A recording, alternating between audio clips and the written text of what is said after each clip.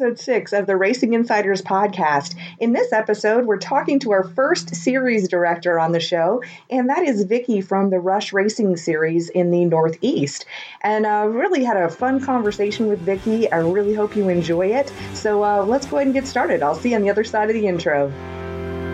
Race fans, it's Wesley Outland of Fox Sports. You're listening to Racing Insiders Podcast, the podcast that takes you behind the scenes to tell the stories of the people behind the brands in motorsports, because everyone has a story. Here's your host, founder of CrateInsider.com, e-com coach, winning motorsports marketing, and marketing video guru, known as the girl who sells race car parts, Kate Dillon. Welcome to the podcast, everyone. I'm really excited to introduce you to my friend Vicki. And will you tell us how to say your last name, Vicki? Emig, with a long E. Emig. Yeah, well, yeah. I definitely didn't want to get that wrong, and so I thought it was better just to have you tell us. But that's fine. Great. Well, thank you. And as long as I've known you, I really wasn't exactly sure. But you have such an amazing career in racing. Of course, you are the series promoter for the Rush Racing series, but even going farther back, you ran Mercer Speedway, and also, you're in the Women in Racing Award from the Northeast Dirt Modified Hall of Fame, so you're a Hall of Famer. But I'd really love to back up and find out, how did you even get started being around racing? Well, I always tell people, and I think anybody that knows me knew I was a daddy's girl. And my father, I always said he taught me two things: how to haul garbage, which was our family business for over 40 years, and how to love racing. And we also owned a car, and he was a car owner and campaigned that car through Western PA, Eastern Ohio, and all other areas for over 40 years. So the one thing that my dad did is he never left his little girl home. I look back and I think that, when he'd be getting ready to go to work in the mornings, he started with a dump truck in the refuge business. He'd tell my mom when I was just a small infant, very small, get her ready, get her diaper bag ready, I'm taking her with me today. And he would take me, and he took me all the time, in his trucks when he was starting out. And then, of course, come the weekends, he loved racing, at first as a fan, and he would take me again as a very small child and lay me on the bleachers. And then as he became a car owner, all them years that he, was running and chasing them cars around all the different racetracks, he took me. And I often think, how many guys in the prime of their life or younger, young guys, would take their baby daughter or their little girl always with them. It would have been much easier for him to leave me home, but he never did. And through being with him through all them years in racing, and I only ever missed watching our car run one night in 40 years, and back to the fact that he always took me. So that obviously instilled my love of racing. Wow. And so for you, every race is really... It's like something you're sharing with your dad, even though, unfortunately, he's not here with us anymore. Yeah, my dad passed at just 54 years old, and now, I'm older than that, and I think back, wow, but boy, did Bill Emig stuff a lot of life in 54 years and make his mark, and I will truly tell you, everything I do to this day, I do to make that guy proud. Because I always said I had the best teacher in him. I never went to college. I worked across the hall from him for a few years before he passed away in the refuge business. My father could not read, write, or spell. Really? But he knew how to work hard, and he was good with people. And I always said I'm so thankful I spent them 4 years, that I might have been in college with him, because it wouldn't be that much longer after that he was gone. Well, and then from there, I understand that you took over the refuse business. Yep, I have worked in the same office since I was 17 years old. My father, because he obviously couldn't read, write, or spell, would pick me up my senior year of high school at lunch. I was able to get out at noon, and he'd bring me to this office where I've been since I was 17, and we just muddled through it, because my mom used to help him with the books and things like that, and they had been divorced the summer before my senior year. That's how I ended up here. And I just, learned as we went. I did the best I could to help him. And then again, he passed away at 54, and he left me with 3 trucks and a good, customer base that he had built. And when I sold in 1999, I was running 12 trucks and had really, really grown that business. Wow, you quadrupled it in 9 years. I mean, that's crazy. Yeah. Well, and I've seen a couple of those pictures on Facebook too. And so when we talk about a refuse business, it's not just crappy old dump trucks. I mean, I've seen some of the pictures, and I mean, you did it with class. I mean, beautiful, beautiful trucks, and even the dumpsters looked good. Yeah. And they were immaculate. I always teased that I brought a woman's touch to the garbage business. And in fact, EMIG Disposal, of course, was our company name, and our positioning statement was, we're big on clean. And my stuff going up and down the roads was immaculate. My dumpsters were immaculate. Even my big roll-off boxes that you see out at construction sites that tend to get pretty beat up if they're out in the field, they were always, really sharp, bright yellow, 4-color logos, and they were my moving billboards, and it certainly did pay off. So. Absolutely. Yeah. And then I can see it because I'm, of course, into marketing and branding and all of that. But tell us how you then took that experience and then you brought it over into running a track as a promoter and now to a series. How did some of the things that you learned in refuse, kind of translate all the way through? It's kind of funny you asked that because I have been asked, and I have spoke at the national, RPM promoters workshops, both in Reno and Daytona over the years, about a lot of the different things that I did do at Mercer Raceway Park through my tenure there. And I said it was probably people still, once in a while, I'll bump into some promoters here and there that'll say, oh, I remember you. Because when I started my presentation, I flashed up pictures of my refuse trucks at a racetrack promoters, meeting.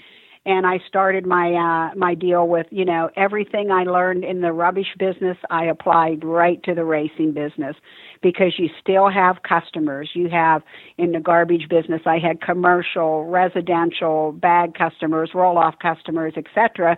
In the racing business, I still have racer customers, tracks and, everything still applies. You still have customers, and it all comes down to service, no matter what you're involved in. So it was true. So many things that I learned in the refuse business, they applied right over into the racing industry. Well, yeah, I would agree with you that you have, of course, your direct customers in the refuse business, like the construction companies, but then also just the passersby. And it also gives them a better respect for that construction company. Your image is rubbing off on that construction company too. Well, and yeah, it just looks better. And that's what happened. I mean, I could go back and tell you stories about how I went in and got very large construction jobs when I was just starting out in the roll-off business, where some of the nationwide companies would be in there, and I could always hear my dad tell me, don't ever be afraid to ask. All they can do is say no. And I'd go into some of these places that might have been using a BFI or a waste management, and I'd introduce myself. And long story short, like you say, I ended up getting these big jobs or even the smaller jobs because, like you said, them contractors, as an example, they wanted them good-looking boxes sitting on their, sitting at their job sites, and not when, or the dumpsters when we dumped them, they weren't leaking all over their parking lots, and you know what I mean. So, so that was true. The way I went about it, that certainly did help, and then moving into the racetrack business, I mean, we kind of reinvented and kind of did things a little bit differently there. We knew we had a good racetrack in Mercer Raceway Park, great Saturday night racing, long history. I wasn't worried about that, but I had to compete against another track that was only about 20 miles away and on the same night. And we kind of reinvented ourselves into, everybody says, well, we're a family-oriented facility. It's the racetracks bring your family, but they don't then take that next step to really want to make them families always come. And we did a lot of things, a lot of different promotions, like we'd bring the Rugrats in, or we'd bring SpongeBob SquarePants, and I'd work with cable companies and stuff like that, and they'd advertise it. Well, people come to the racetrack on Saturday night to bring their kids to see them characters. The kids were screaming to get to the racetrack to see SpongeBob. Well, once we got them in there, I knew we could keep them and coming back periodically. So we've always been very proactive on how we market. I always say I figured if I could market garbage, I could figure out how to market racing. Well, and how did you think of an idea like that? That's super inventive to, did you contact the cable company, just call them up, or like who thought, how did that go? My signature at Mercer Raceway Park, other than our great racing, was our $25 family pass that admitted, this is years ago before other tracks were doing it, admitted mom, dad, and up to 4 kids. Wow. So when you would open my brochure to see what was going on at Mercer Raceway Park every year, you would see a schedule of awesome hardcore race events, but then there would be a panel on that brochure that was specific to family events, maybe 8 or 9 different family events that coincided with that family pass. So, and I just started to try to be creative and, got involved with Armstrong Cable up here, who, had the ability, they obviously broadcast Nickelodeon cartoons, so one thing led to another. So they would bring these characters in, and in turn I would give them back marketing via, billboards and just everything else. It would be a trade, but then they would also push it via their cable stations too, through Nickelodeon. I can't even tell you how much I love that, because it's stuff I talk about all the time with marketing. And of course, I'm talking to racers and about involving with the community. And there's just so many things I love about that. We are proud to work with FK Bearings. FK Bearings Incorporated is a world-class leading U.S. manufacturer of rod ends, spherical bearings, custom-engineered bearings, and related products. Established in 1983, FK Bearings brings over 35 years' experience to the industrial and performance racing and off-road markets. Fragola family owned and operated, they proudly put their name and reputation into every order they ship. FK also has the largest ready-to-ship inventory in the industry, as well as stocked warehouses in Indiana and California to service anywhere in North America. Visit FK Bearings at fkrodends.com. And you started your own series. And it wasn't just crate late models. We've developed this series, Rush, into like 5 different classes, plus an asphalt series. So it really allowed us to spread our wings and really get at it under the way I wanted to develop this program. Well, and that's something that I've seen grow, because, of course, I started Crate Insider in 2014, and I've known you since right around that time. And just seeing your continued growth has just been so amazing to watch. I mean, you're the first one to really have a series just for the wingless sprints with a 602. And of course, you have the Sportsman Modifieds. Of course, the late models is what you started with. And then, right. I thought it was really unique that you even crossed over into asphalt. That's completely unheard of. Tell us about how did that happen? Well, I say that everything that we do under Rush, everything applies across the board. I mean, our technical program, my group of authorized rebuilders, my sponsors. So to us, it's all the same, whether we're, watching over a GM 604, 602 engine in a sprint car, a late model, and a modified on the asphalt. It doesn't matter. Everything that Rush does can apply, you know what I mean? And it can go anywhere in the country. The program that we've developed across the country in any class, it doesn't matter. And I completely agree, because that's how I am with Crate Insider as well. Of course, it's for me, the unifying factor is the engine, and just have slightly different wins with the cars. But with that, the one thing I really respect about your series is the tech, and that you are really, when it comes down to it, you have you really enforce your rules for one, and I love seeing that.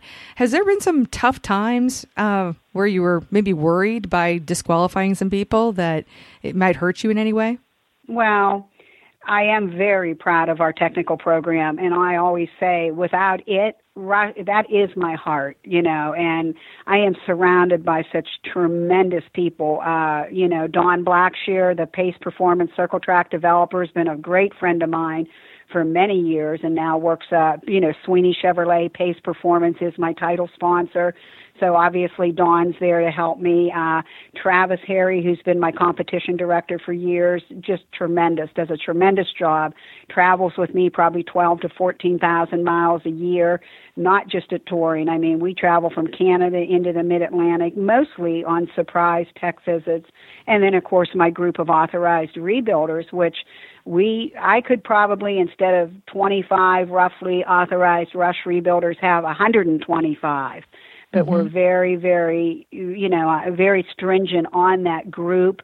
I'm just not, continuously adding people. I mean, it's a pretty tight group.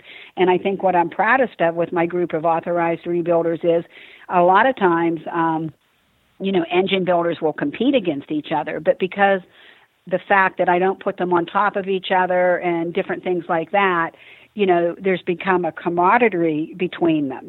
They become friends, and they're networking together. And we just got such a tremendous system from top to bottom. And, but then you can have all that, but then it becomes mine and Travis's responsibility to get out in the field and do the teching. And honestly, of everything I do, I mean, in the winter, I love, growing and seeing how much I can bring to this program via sponsorship and different, contingencies and stuff from my racers and so forth. But in the summer, I truly love being on the road with Travis. And again, we do a lot of surprise visits.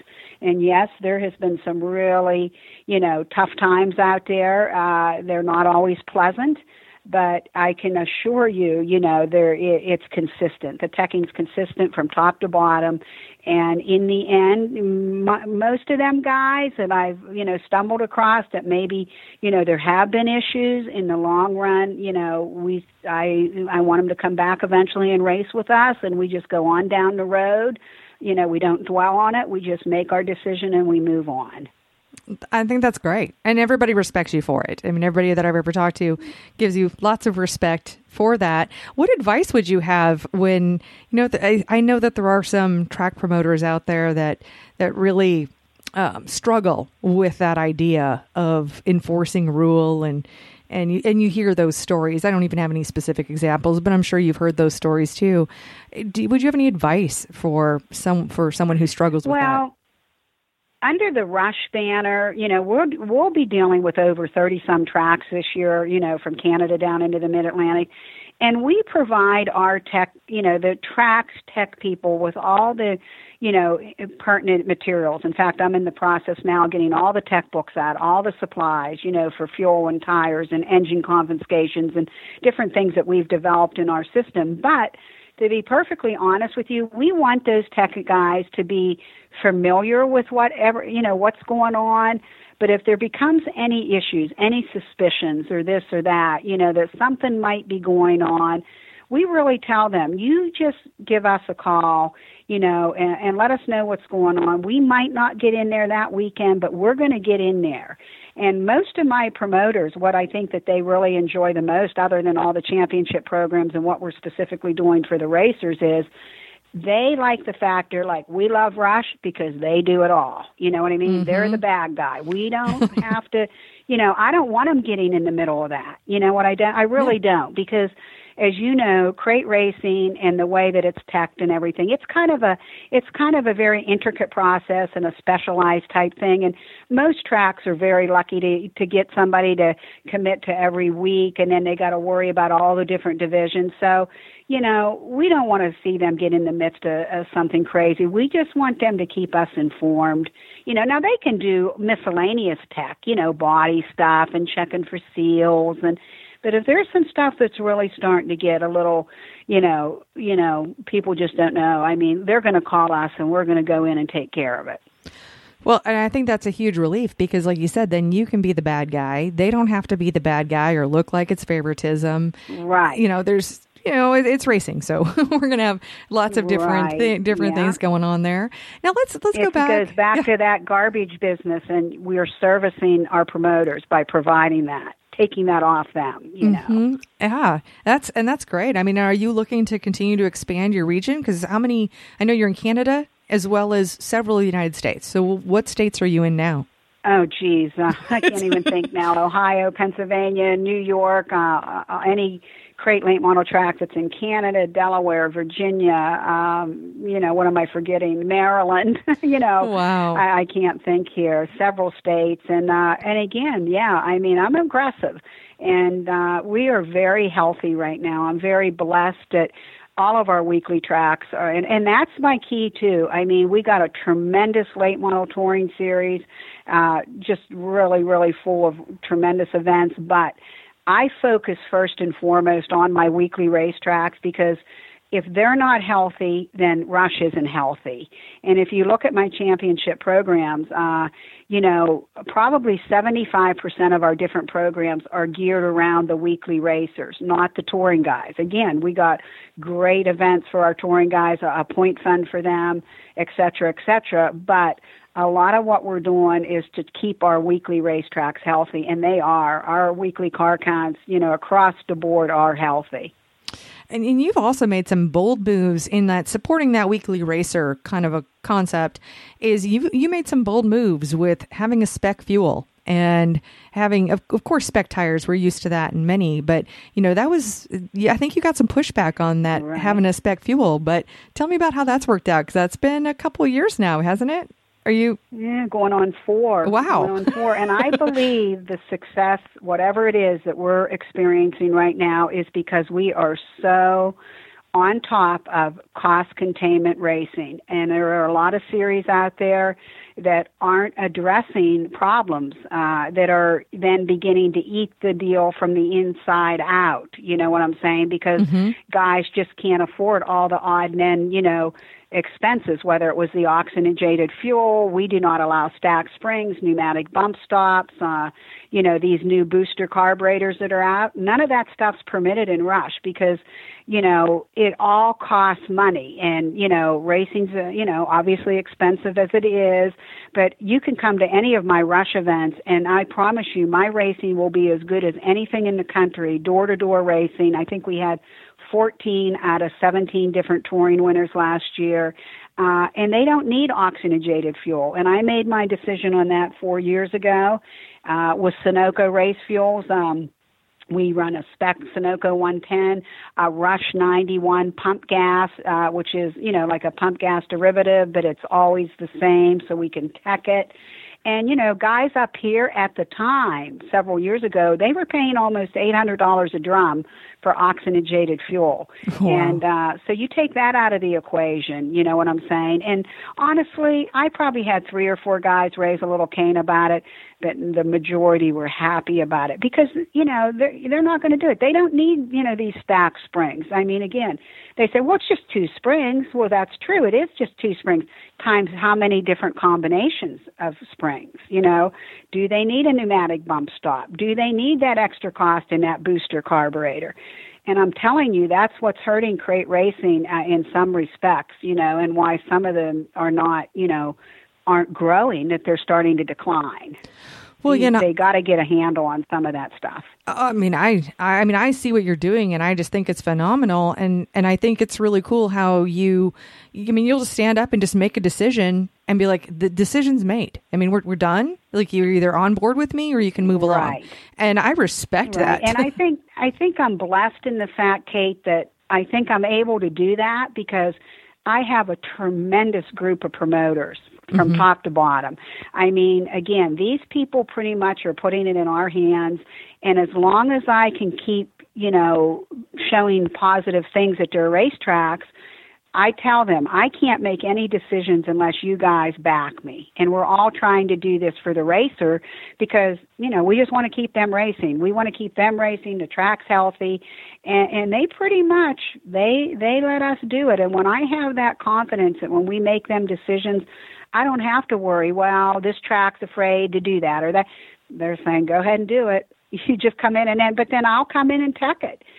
Travis and I will come in there, and it's not fun at 10, 11, 12 o'clock at night pulling fuel samples when you want to get in the truck and go home. You know what I mean? But if I'm going to spec a fuel and make sure they're not running oxygenated fuel, then I promise you we're going to tech it. You know what I mean? Just like, obviously, like you say, people do tires. But, you know, we put rules in place. We got to tech it, you know. And that's probably one of the most important things we've done to continue forward momentum is control that fuel. Now, a lot of them will say, we don't allow oxygenated fuel and blah, blah, blah, blah, blah. But are they out there checking it? You know what I mean? Oh, yeah. No, I agree. And I actually have this, because I am anti-cheating, you know that. But at the same time, there are different rules around the country. So not everything I sell is always going to be legal and all of that. But one thing I do say is if you don't tech it, it's not a rule.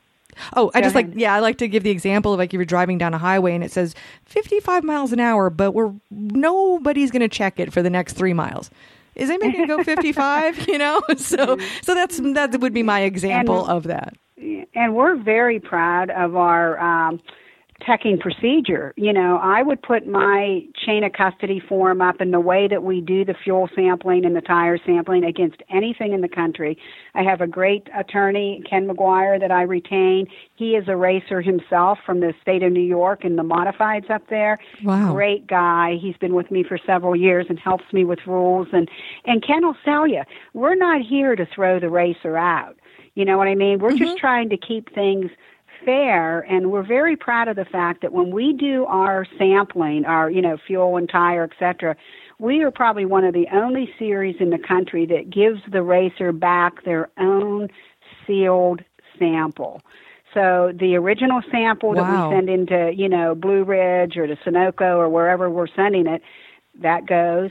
Our racer, the second sample in the sealed evidence bag, they get to take one home. And then I take a third in the event we need that for whatever reason. But if there is an issue, our racers have their own sample that they can send into the same lab that was taken at the same time to protect them, too. I'm looking out for them, you know. You absolutely are, because I've heard some kind of negative stories on there have been some situations where it's just kind of shocking. And then there's just that one sample and there's no recourse for it. You know, there's no way to racer can do that either. A chain of custody form, everybody's signing off, you know, the numbers they're getting. I mean, we put a lot of time in it, you know, and we've tweaked it over the years also, you know, and but that's what I really like working with Ken, because he is a racer and he understands, you know, and he, like he says, we're not here to throw the guy out, and if there is an issue, I'm calling the guy and saying, hey, you better send your sample in, you know, because this ain't looking too good, you know, and it maybe, God forbid, if that sample go down, and who knows, what if it did show something different? Guess what? I have a third sample here that we can still send into, and then we'll be, you know, then we're making the decision, period. Oh, yeah. Yeah. Then you'll get it all done. That's great. Now, yeah. I mean, with all the drama that's in racing, has that ever pushed against you or made you even consider being out, or, you know, how's that affected you, just all the drama that's in racing? There is a lot of, I mean, I don't want to say a lot. I mean, when we first started to develop crate racing in the Northeast, obviously there was a lot of pushback, you know, because back then, it's been 13 years now, believe it or not, since we started working on this deal up here. Wow. And then open racing was very healthy, and, you know, blah, blah, blah, blah, blah, you know, they're trying to do away with, and I love all racing, you know, but I feel what's helped me develop my program is I was a car owner with my father for all them years. I owned a racetrack. So I understand both sides, and I just had a gut feeling at the time that it was going to, you know, this concept was going to be needed. So I'm thankful that we started so many years ago, and, you know, we took all that flack at the time. You know, we were not the most popular people, but I was blessed. I had 4 tracks help me get going back then, and I told Mike Leone, who's been with me for 20 years, as you know, he works in the office with me, says, just keep your head down. I says, this is right. You know, it's just an option. I try to tell people Rush is a basket, a great big basket. We're not here to, you know, hope you can't run your open motor, but if you can, or young kids are coming up and their parents can't afford to get them, I says, drop in this basket, you know, fill this basket up. That's all. And so we take a lot of, there is at times a lot of that. It can be stressful, you know what I mean? Mm-hmm. But, you know, sometimes it just gives me more incentive to work harder, to grow it more. And again, I'm not here to hurt racing. I'm here to just, you know, that's at my age now. I've been involved with a very successful race team. I got to own a racetrack for 11 years. At my age, my satisfaction in racing comes now from keeping people racing. You know what I mean? Mm-hmm. That makes me happy now. I don't need to own a car. I don't need to own a racetrack. It makes me happy to say, well, you know, look, this guy's racing. Maybe he's racing because of Rush. You know what I mean? Maybe he could keep racing. Look at that young kid there. Maybe he got to get in a race car because of Rush. Oh, wow. That's powerful. That's got to make you sleep well at night. When they're beating me up on the internet and social media, that's what I got to keep focused on. Well, yeah, that is definitely the truth. There's plenty of that out there. I mean, and what do you think? You know, what is your take on social media? I mean, is positive, negative? What's your kind of take on it and the role of social media in racing? I often wish that we had social media to promote Mercer Raceway when we were physically out doing it, the old school way. Mike and I often say, boy, if we could have promoted the racetrack like we did then, and then have social media on top of that, how great would that have been, you know? But on the other side of that, I think social media, it can be really a bad thing. I think it's driven a lot of good people out of racing that aren't strong enough to, you know, it'll eat you, you know, it'll rip your heart out, and it's ripped mine out a lot of times. And then you can't get back on there and respond because that's what they want you to do. So you just got to keep swallowing it until you get through it or it goes away, and know that whatever they're, you know, complaining about, you have a clear conscience. But there's a lot of people that I know they've just thrown their hands up and they've just quit, and it's because of social media and message boards and things like that, and it's sad. It is sad because I agree with you that I think there's never been a better time in the history of anything to be a business owner because of what is right there in front of us. But yeah, I mean, it's like, It's really great, or it can be evil too. And I hate to see the evil side. It just sucks. Hurtful. Yeah. And it doesn't have to be that way. I just think it's nicer. And I don't care if somebody's mad at me, you know what I mean? But, you know, call me up. Say, hey, this is BS, blah, blah, blah, blah, blah, blah, blah. And guess what? I say, well, how about I meet you at 6 o'clock? I'll buy you dinner. Let's get through this. Let's talk face to face with me. You know, tell me what I'm doing wrong. Tell me what I did wrong. Maybe I can fix it. I don't know, you know, but don't get on there and say these things, you know, and because I won't get on there and come back at them, because I think that a lot of people, that's what they want you to do, you know. Oh, yeah. I'll just pick up the phone. I mean, I'll do the same thing, you know, whether I'm mad about something, or if I'm the target of something, I'm definitely on one. I just hit it head on. And because, you know, being a keyboard warrior. But, you know, back to the positive piece of what we were talking about with your series. One thing, too, that you've done, and of course, you're probably not the only one that's ever done kind of a rookie thing, but tell us about your Futures Cup. Oh, I think we were probably in crate racing the first to do it. I mean, I don't remember it. I see a lot of them do it now, but, you know, I guess I was just amazed many years ago when, you know, being around racing my whole life, that, you know, I would be watching one of our events and I'd start seeing these kids, you know, start running door to door with veterans and just different things. And so at that time we developed the Futures Cup, you know, and it showcases our kids, you know, and there's a specific set of rules for it, and there's a small point fund per division for it. And so it was just something to make them feel special, you know, but they deserved it, because I kind of feel old, because some of them same kids that were in my original Futures Cup have developed into some of the most badass crate late model racers in the country, you know, and, you know, the Max Blairs, the Mike Peggers, and them kind of guys come up through our ranks, you know. Oh, wow. Wow. And then the Futures Cup, what is the age range? Is it, 13 to 16 or something like that? Yeah, I think it's 17. It's like 13 to 17.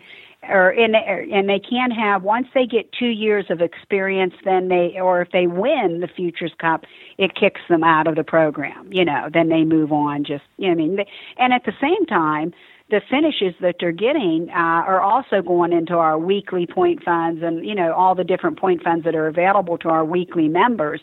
Those finishes are falling into those other categories, but also into the Futures Cup point fund. Well, and I love the broader concept of it too, was we really get concerned about just kids in general aren't as interested in even driving, let alone racing. They want to be kind of glued to screens, and here's, you're bringing in this younger generation and being active about it, not talking about it, but doing it. And I love seeing that.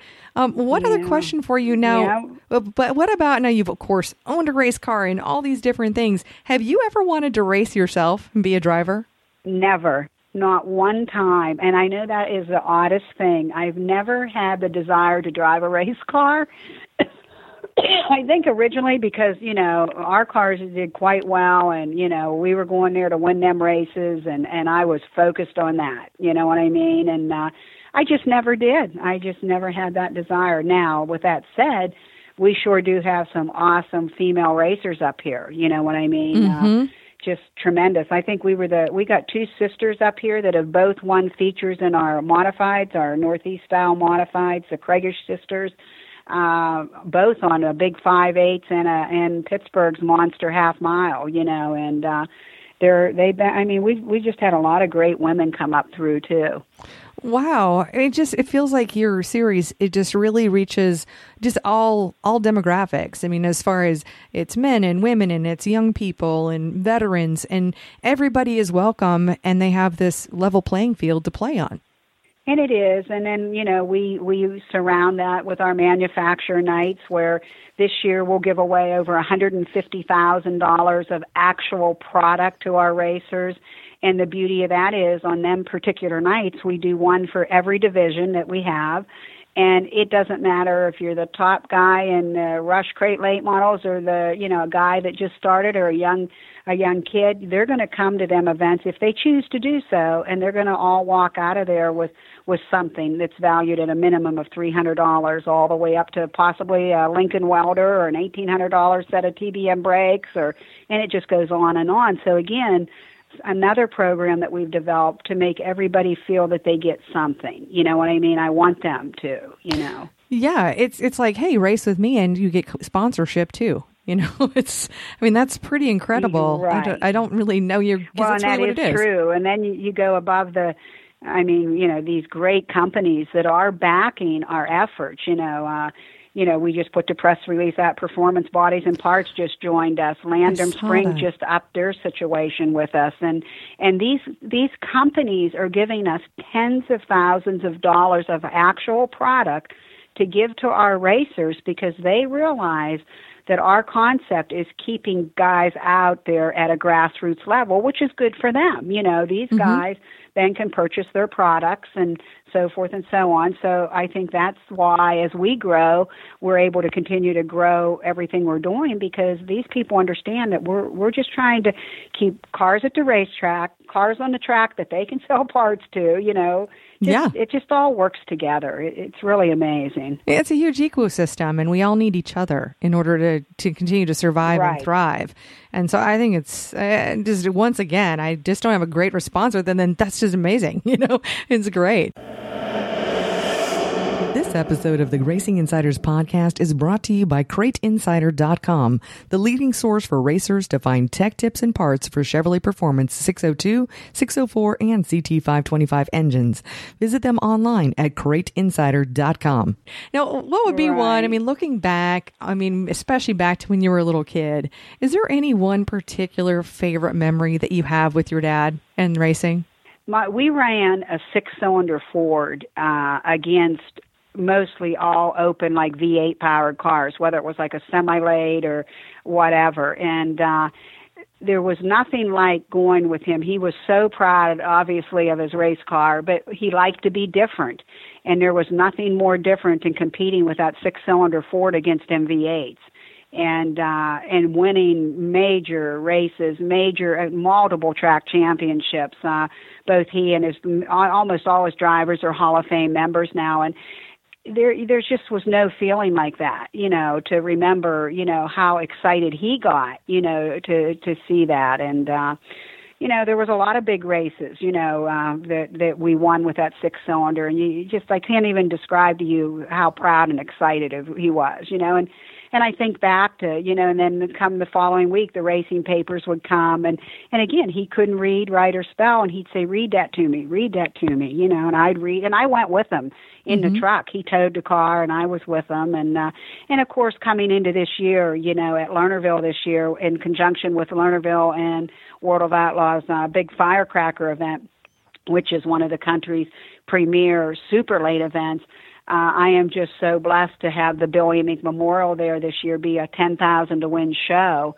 And boy, it's just amazing. I remember the first night we ever pulled in Lernerville in 1978 with that 6-cylinder Ford, and people were probably there, they could never believe. We always wondered why, whatever. Well, that year, the car finished second in points at Lernerville and won the other two sister tracks track championships against the V8s.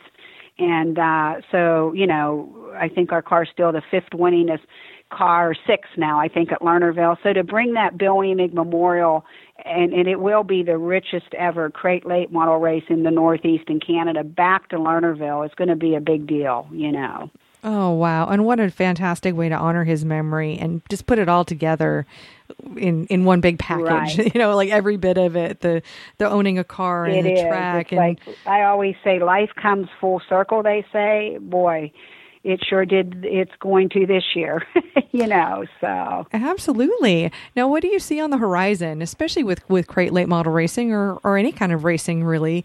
What are you seeing in your crystal ball? I do think that, crate racing is going to continue to grow and flourish, providing, you can keep your thumb on it, keep it cost contained, because that was the original, the funny thing of it is, when it started, the whole deal was, we're controlling the cost of the engine, which everybody definitely did, with the programs that they've put in place.